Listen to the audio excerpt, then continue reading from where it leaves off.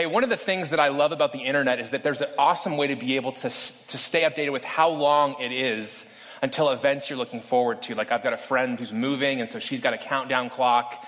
And some of you who are Christmas people, you already have your countdown clock going for Christmas. But we have another countdown clock going, and it's the countdown till Easter. And today is actually 48 days till Easter. Some of you know this because you've already bought those despicable candies called Peeps at the store. And I just want you to know that Cornerstone is a peep-free zone. We don't allow Peeps in here because they're disgusting and terrible. But we're beginning a journey today. We're beginning the journey towards Easter. And traditionally, that journey has been called Lent in the history of the church. Not Lint, that's what gets stuck in your dryer, but Lent, L-E-N-T. And it's been a period in the history of the church where we take an opportunity to stop and to reflect and to look within, to, in John's words, to check our hearts. And one of the tragedies of our culture is that in our culture, Christmas is a huge deal and Easter is a lot less of a deal.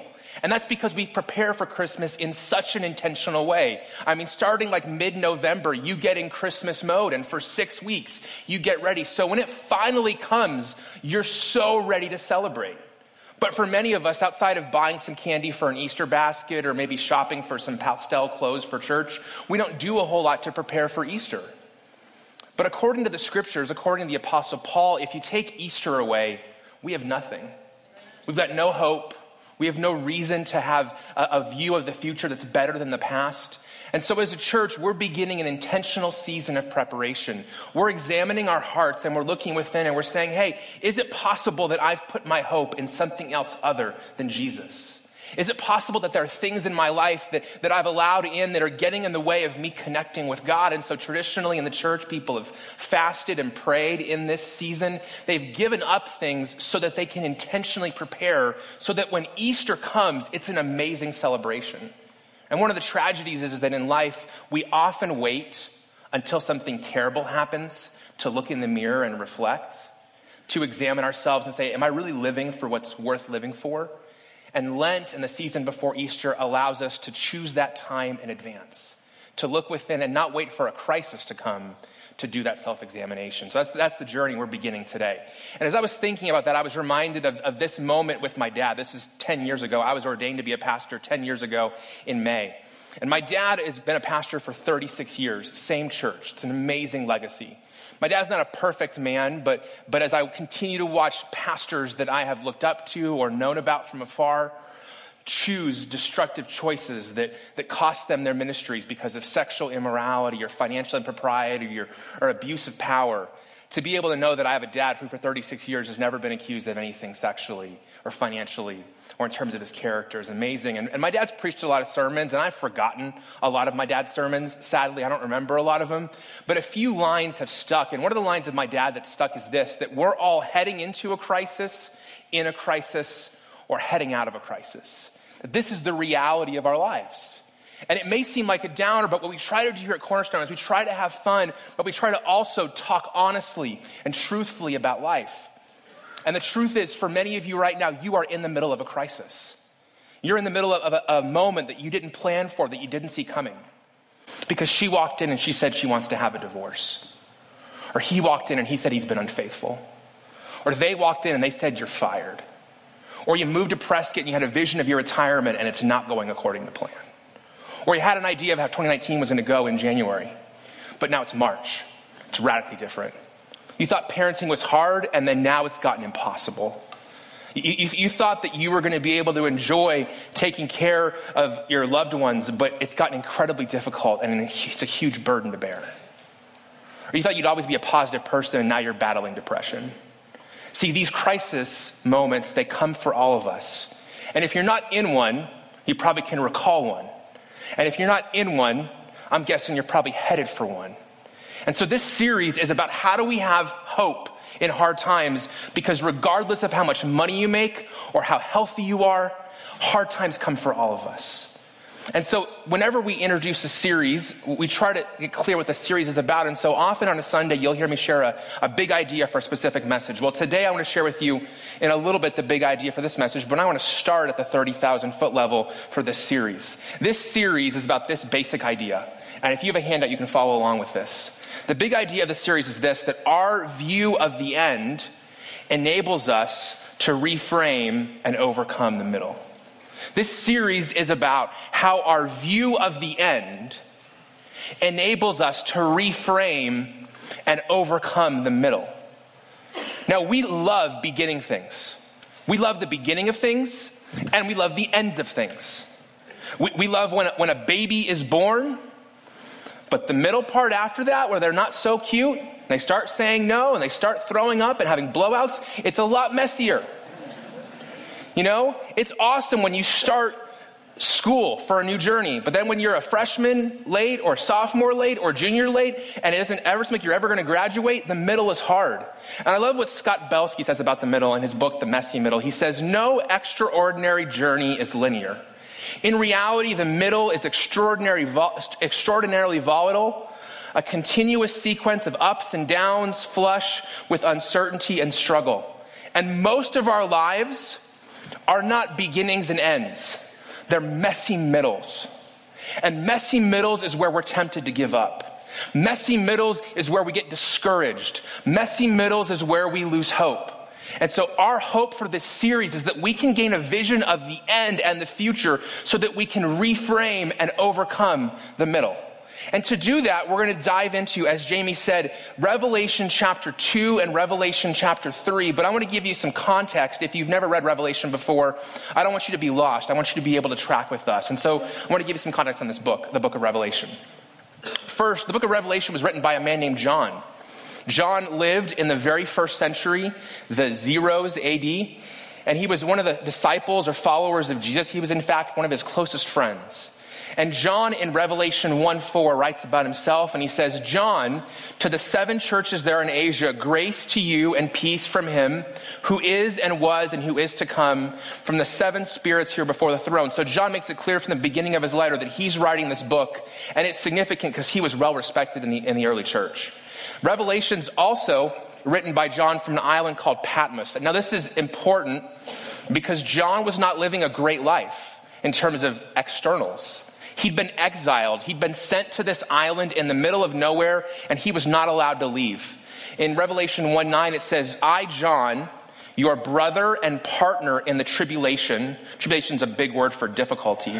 And the kingdom and the patient endurance that are in Christ Jesus was on the island called Patmos on account of the word of God and the testimony of Jesus. So John refuses to compromise his faith, even when the Roman Empire says there's consequences for that. And so they send him to this island in the middle of the Mediterranean. This is modern day Turkey. It's off by himself and he can't leave. And while he's on that island, he gets an incredible vision. He writes down this book that's to be read aloud. What's hard for you to understand is that 3/4 of the history of the church, nobody's had this. Most of you came in with this, or you came with your Bible on this. But in the day of John, only 10 to 15% of the population could read, and none of them had a copy of the Bible for themselves. And so this letter was to be written down on a scroll, and a man would be sent across as a courier to take this scroll and to read it aloud to people because they couldn't read it for themselves. That was going to be hand carried. And what's interesting as we study these 7 messages we're going to study in this series is that it's actually a map. That one person could have started at the beginning with Ephesus, the church we're going to discuss today, and gone from one city to the next reading aloud this letter. Finally, this book, Revelation, it's involved in several ancient genres. Some of you I know are people who love to read nonfiction. Some of you hate nonfiction. You only read fiction. Some of you read thrillers. Some of you read romances. Well, the book of Revelation is interesting because it's a bunch of different genres together. It's a letter. It's some prophecy about the future, and it's apocalyptic. It means it's the end of the world, and so it's got some pretty crazy imagery. And the final thing about Revelation is this, that it's a vision from Jesus. John is given a vision from Jesus of what the end is going to be like, and he gives it to some people who need some hope. And I have a hunch that regardless of how long you've been following Jesus, or if you're not even sure you believe about Jesus, you could use some hope today. Now, one of the things I like to do when I teach is I like to talk about what you're thinking that you don't know that I know that you're thinking. You follow that? So one of the things I think some of you are thinking when you hear the word Revelation is this, is that Revelation is super weird, Scott. And people have done really weird stuff with it, like make bad movies with Nicolas Cage. And so sometimes when you hear the word revelation, you go, oh, that's really weird. People on TV have these huge charts and it's just bizarre. And so you're like, I'm not sure I can do this. And so I just want you to know that if you're nervous, it's going to be okay. We're not going down the weird track. There are others of you that Revelation is your favorite book in the Bible. You study it, you learn about it, you have the charts, and you love it. And so for you, I will say that this might be a disappointing series, because I'm not going to tell you who the Antichrist is. I'm not going to tell you the date that the world is going to end. I'm not going to give you that kind of specifics, because I don't think that at its heart, that's what Revelation was for. I think Revelation was written to a group of people who were in the middle of a very difficult time.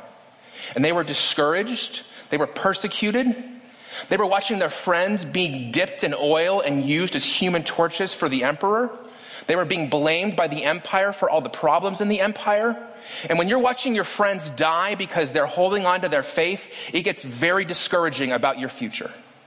And so John sends this letter to them so that they can find hope in their hard times. And these aren't first world problem hard times. These are life and death hard times. And he speaks to them and he gives them a view of the end that helps them to overcome the middle. And today what we're going to do is we're going to look at the first message he gives the first group that would have gotten this letter. And the idea he has for them is this. Here's the main point, the big idea for this message. That Jesus isn't just concerned with what we do and what we believe. He cares about the heart behind it. Jesus isn't just concerned that you believe the right things and do the right things. He cares about the heart behind that. And this message comes from the book of Revelation, chapter 2. So if you have a Bible, I'd encourage you to open up to Revelation chapter 2. It's pretty easy to find. It's the last book in the Bible. So physical Bible, go to the very end. Digital Bible, scroll all the way to the very end. And then you hit Revelation chapter 2, verses 1 through 7. And if you want to follow along in this series, like if you want to get ahead, we're going to tackle one of these messages every week. So this week is the church to Ephesus. My heading for the next section of my Bible says to the church at Smyrna. And so if you want to read before you come in this series, you can totally do that and get ahead and get some idea of where we're going. And we don't often read a big section of scripture in a chunk. And so I want to ask you if you'd stand with me while we read this passage together and honor God's word that has lasted for so long and meant so much. Revelation chapter 2, beginning in verse 1. To the angel of the church in Ephesus write the words of him who holds the 7 stars in his right hand, who walks among the 7 golden lampstands. We'll explain those images later, but basically this is coming from Jesus. I know your works, Jesus says, your toil and your patient endurance, and how you cannot bear with those who are evil, but have tested those who call themselves apostles and are not, and you found them to be false. I know that you are enduring patiently and bearing up for my name's sake, and you have not grown weary. But I have this against you, that you've abandoned the love that you had at first. Remember, therefore, where you have fallen, repent and do the works you did at first. If not, I will come to you and remove your lampstand from its place unless you repent. Yet this you have, you hate the words of the Nicolaitans, which I also hate. He who has an ear, let him hear what the Spirit says to the churches. To the one who conquers, I will grant to eat of the tree of life, which is in the paradise of God. God, we pray that you would speak powerfully through your word over the next 7 weeks, that this would be an incredible preparation, and that Easter would be an amazing celebration. In Jesus' name we pray. Amen. You can be seated. Now, from those 7 verses, I've got 3 observations I want to make with you this morning about this text that's related to what the message was to them and it was to us. Now, remember, the Bible was not written to us. It was written to this church, but it has meaning for us still. And to understand the meaning for us, we got to understand the meaning for them. Here's the first observation. Jesus honors faithfulness, and faithfulness honors Jesus. Jesus honors faithfulness, and faithfulness honors Jesus. This letter that we just read, this message, was written to a church in a city called Ephesus. The city still exists today, And it was located in the eastern end of the Roman Empire. Rome is over here. This is Italy. This is Greece. And this is modern day Turkey. And Ephesus is right here. And it was the fourth largest city in the empire. It was 250,000 people, which may not seem like much today when we have cities of 10 and 20 and 30 million. But in the ancient day, it was massive. And it was a hugely influential city. And it was a key to this whole section of the Roman Empire. And it was a very diverse city, a city full of many different gods. It was the home to the Temple of Artemis, which was one of the 7 wonders of the ancient world. And it's actually one of 14 temples to different gods in the city. So the average Ephesian worshipped many gods. That was kind of normal. It was kind of paganism. Pick your god. Whatever you like. You could go to a different temple every 2 weeks and not repeat one. It was just that culture. And so in that place, you have these group of followers of Jesus that are trying to remain faithful to Jesus, trying to hold on to the truth, while everyone around them is going a different direction. And he said, it sounds like our world today. Yes, it's becoming more and more like our world today, where Christians are a minority amidst a largely different majority. And Paul commends them. He says some things about them. He says that they've held to the truth, that they've persevered amidst persecution, and they've resisted false teachers. He talks about them having patient endurance, that they've gone through hard times, and yet they've endured. That the people had tried to come as apostles when they were false apostles. There's even this reference to a group called the Nicolaitans, which nobody, by the way, knows who they are. All we know is they were teaching something that was false and against the Bible, and they stand it up against it. And what's interesting is that this church apparently has been vulnerable for a long time. Earlier in the book of Acts, the Apostle Paul spoke to their leaders, and he says, I know that after my departure, fierce wolves will come in among you, not sparing the flock. And from among your own selves will arise men speaking twisted things to draw away the disciples from them. This was years before Revelation was written. And then Paul sent his main disciple, a man named Timothy. He says, as I urged you when I was going to Macedonia, remain at Ephesus so that you may charge certain persons not to teach any different doctrine. So this was a place that was vulnerable to false teaching, and yet they held on to the truth. And so if you have friends around you who don't understand why you're at church today, if you've got friends who don't understand why you believe what you believe today, if there's people who make fun of you for your faith, you are not alone. This church is in the same place. And it was difficult to be faithful, yet they remained faithful. And I think we need to lean into this, because some of you grew up in an era where it was actually a benefit or a check mark or a plus for you to be a Christian. There was an era where you couldn't run for public office unless you went to church. But now we're in a very different era. And actually, the era we're moving into is actually more and more like the era of the Bible. I stumbled on a quote from Philip Yancey a couple years ago. He's a Christian author. And he said this. He said, several years ago, a Muslim man said to me, I read the entire Quran and can find no guidance in it on how Muslims should live as a minority in society. He said, I've also read the entire New Testament and can find no guidance in it on how Christians should live as a majority. If you read the Bible, there's no concept for Christians to be the dominant cultural influencers. If you read the Bible, Christians are always in the minority. They're always the smaller group. And so we've enjoyed the last couple hundred years in America, this new experiment. But for the vast majority of 2,000 years since people have been following Jesus, and around the world outside of this continent, that's not been the norm. In fact, the areas in the world where Christianity is growing the fastest is not North America, and it's not Europe. It's in the global south, in South America and Africa and in Asia. By 2050, just 30 years from now, the most Christian continent in the world will be Africa. Philip Jenkins, who's a professor at Penn State University, said that in 1900, there were 10 million Christians in Africa. And by 2000, that number had swelled to 300 million. That wasn't because life was easy in Africa in the 20th century. It wasn't because it was the dominant. It's because Christianity has thrived across 2,000 years where people had to be faithful in environments where it was difficult to be faithful. When communism took over China in the 20th century, we wrote off China and said there's no hope for the church there. And then 15, 20 years ago, when the doors opened, we realized that what had started with a few thousand believers was now 50 million strong. You say, Scott, it's hard to be faithful here. Yes, being faithful is actually the place that God calls us, whether it's easy or not. And he honors faithfulness, and faithfulness honors him.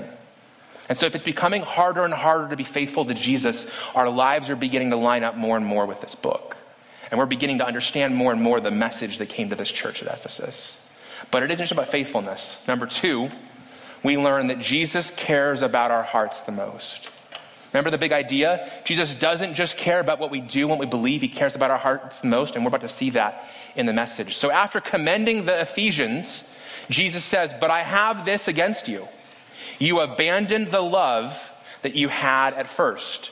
If I were to translate this into a song and do karaoke, I might channel my inner Tom Cruise and sing, you've lost that love and feeling. But I won't do that because I love you too much. But what he says is that you've abandoned the love at first. You're believing the right things and you're doing the right things. But guess what? Your heart's not in it. You're doing it for the wrong reason. And this is the danger every time faith is passed from one generation to the other. Many times parents teach their kids what to believe and why to believe, and how to act, but they forget to teach them why. It's like that old story about the daughter who kept cutting off the end of the turkey on Thanksgiving to fit it in the container.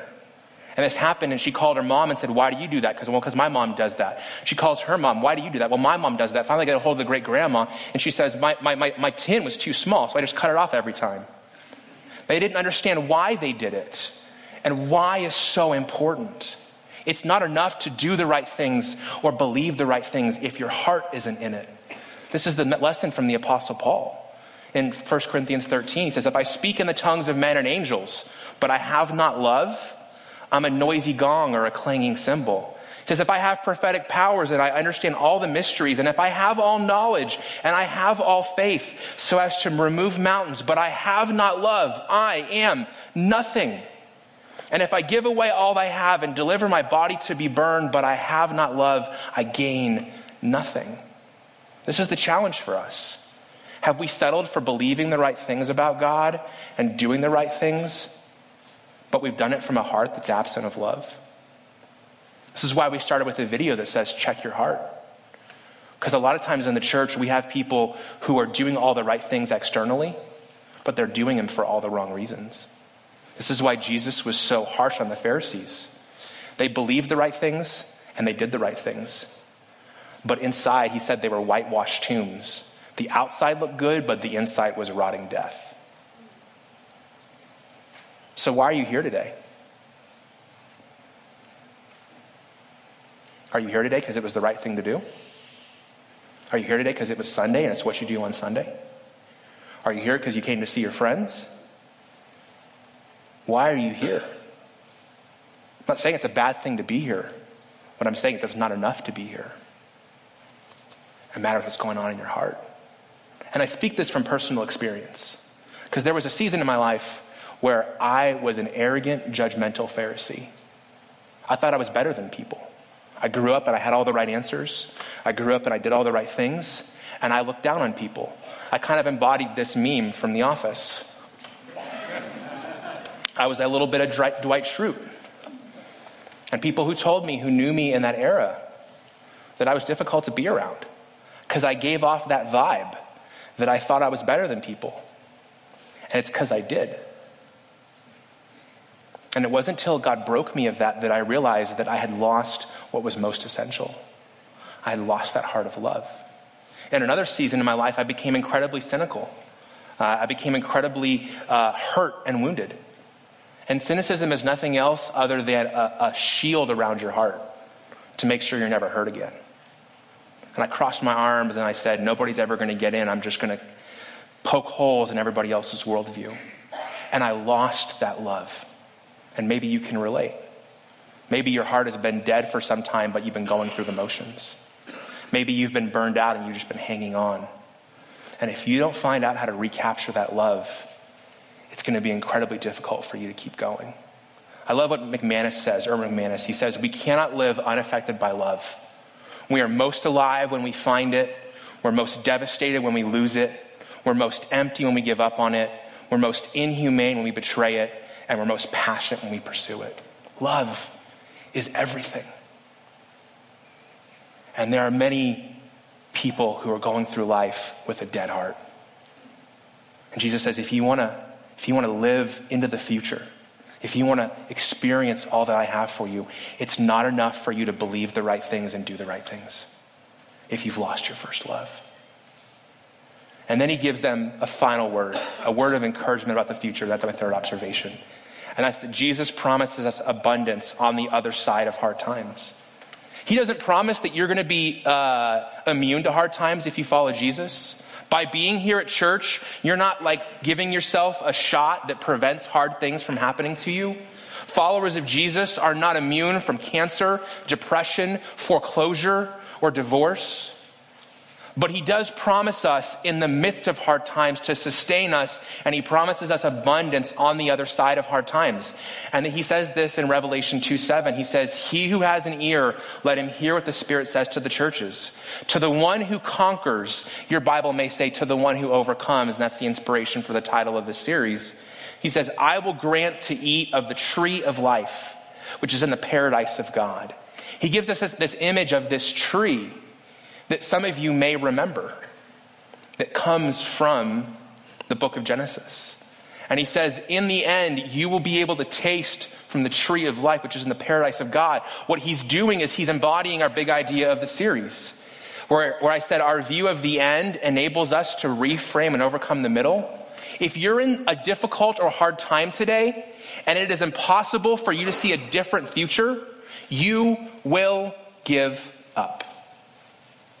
If you're in a hard season today or a messy middle and the end doesn't look any better than where you are right now, you're going to throw in the towel and get discouraged. But if you can see a vision of the end that is better than where you are today, that can give you hope to keep going.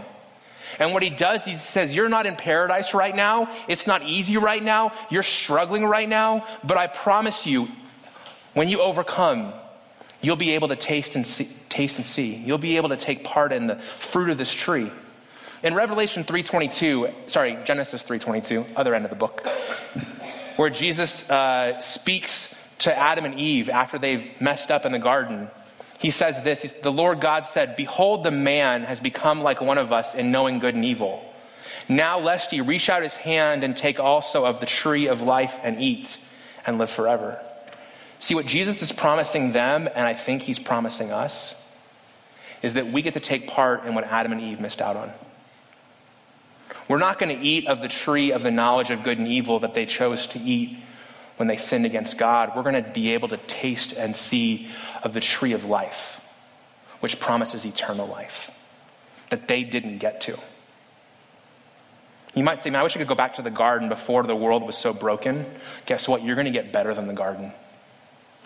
The garden's just a taste of the paradise of God. And some of you are in incredibly hard times right now. This isn't theoretical. You're in the hardest season of your life.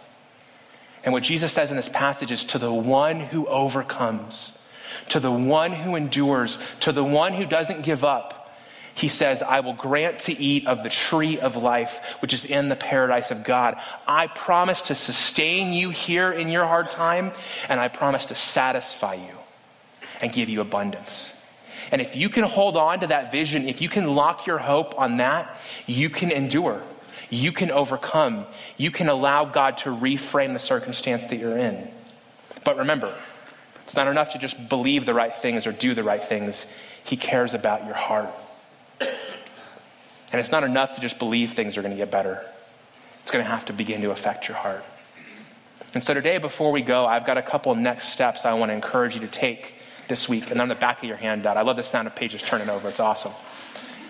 Number one, in the words of John Christ, check your heart. Check your heart.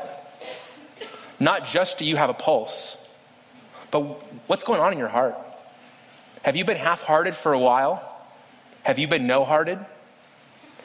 Have you been a little bit like Spock, where you've numbed out your heart? And you're just trying to go through life logical and cold? Have you been following Jesus and doing all the right things, but for the wrong reasons? There's a reason in the middle of the Bible, in the book of Proverbs, the writer says, keep your heart with all vigilance, for from it flows the springs of life. Because if your heart gets sick, everything falls apart. If your heart gets wounded, everything is touched by that. And if you lose that love at the center of it all, nothing else matters. So start by checking your heart. Number 2, identify the places where you've lost your first love. Think about the places where you're doing things, but from the wrong motivation. If you need some help identifying the places where you lost your first love, here's the question I would ask. Why am I doing what I'm doing? Why am I doing what I'm doing? I asked you earlier why you're here today. When you do something good, ask yourself, why am I doing that? Am I doing it because I love Jesus, or am I doing it because I'm trying to earn his love? Am I doing it because it's what I want to do, or it's what I feel obligated to do? One of the hard things if you've been around church for a while is it's easy for good things to become obligations or things you do out of guilt. Especially if you grew up in the church, it's easy for good motivation to get twisted into guilt. So why are you doing what you're doing? You know I'm a big quote guy, and I love this quote from T.S. Eliot. It's one of my favorites. He says, the last and greatest treason is to do the right thing for the wrong reason. And this is what I think a lot of people's experience of church is. They're doing the right thing, but for the wrong reason. You're trying to earn something that can't be loved. You're doing something out of guilt that you no longer need to feel guilt for. And then number 3, the passage ends with this reminder that we are to repent, and return to the practices which renew our love. If you want to regain that heart that you lost, if you want to wake that heart up, then John says through Jesus that you are to remember where you fell from, you're to repent of that, and you're to return to the practices which renew that love. Here in Revelation 5, he says, remember therefore, from where you have fallen. Remember where you were when you had that love and that passion. Repent and do the works that you did at first. And he puts a pretty strong caution there. He says to this church, if you don't do this, I'm going to take and remove your lampstand. The influence your church has is going to go away.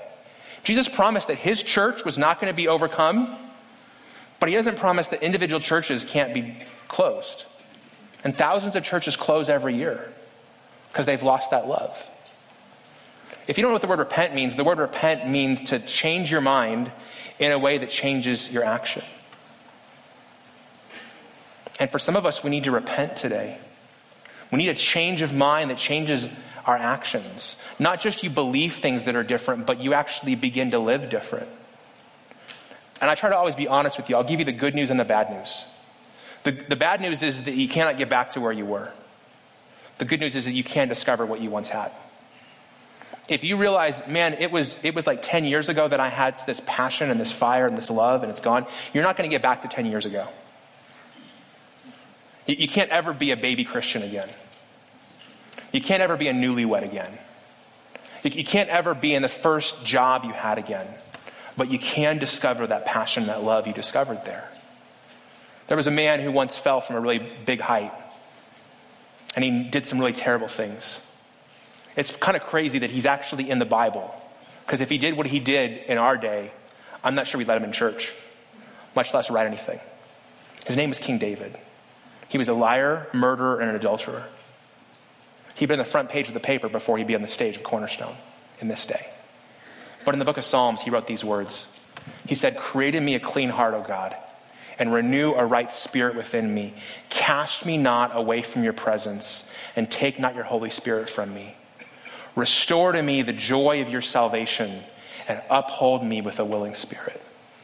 If you've lost your heart, if you've lost your love, if you realize you've been going through the motions, this is your prayer for this week. And this is what God can do. God is a God who raises dead hearts and he brings things that have fallen dormant back to life. And that's my prayer for some of you in this season. That you go from being a zombie in church as a follower of Jesus, you're kind of alive, but you're kind of dead, to somebody who's fully alive. Not because you did anything different, but because God did a great work of transformation in your heart. So let's pray together. Thank you for listening to the audio from Cornerstone Church in Prescott, Arizona. For more information, visit us online at www.prescottcornerstone.com.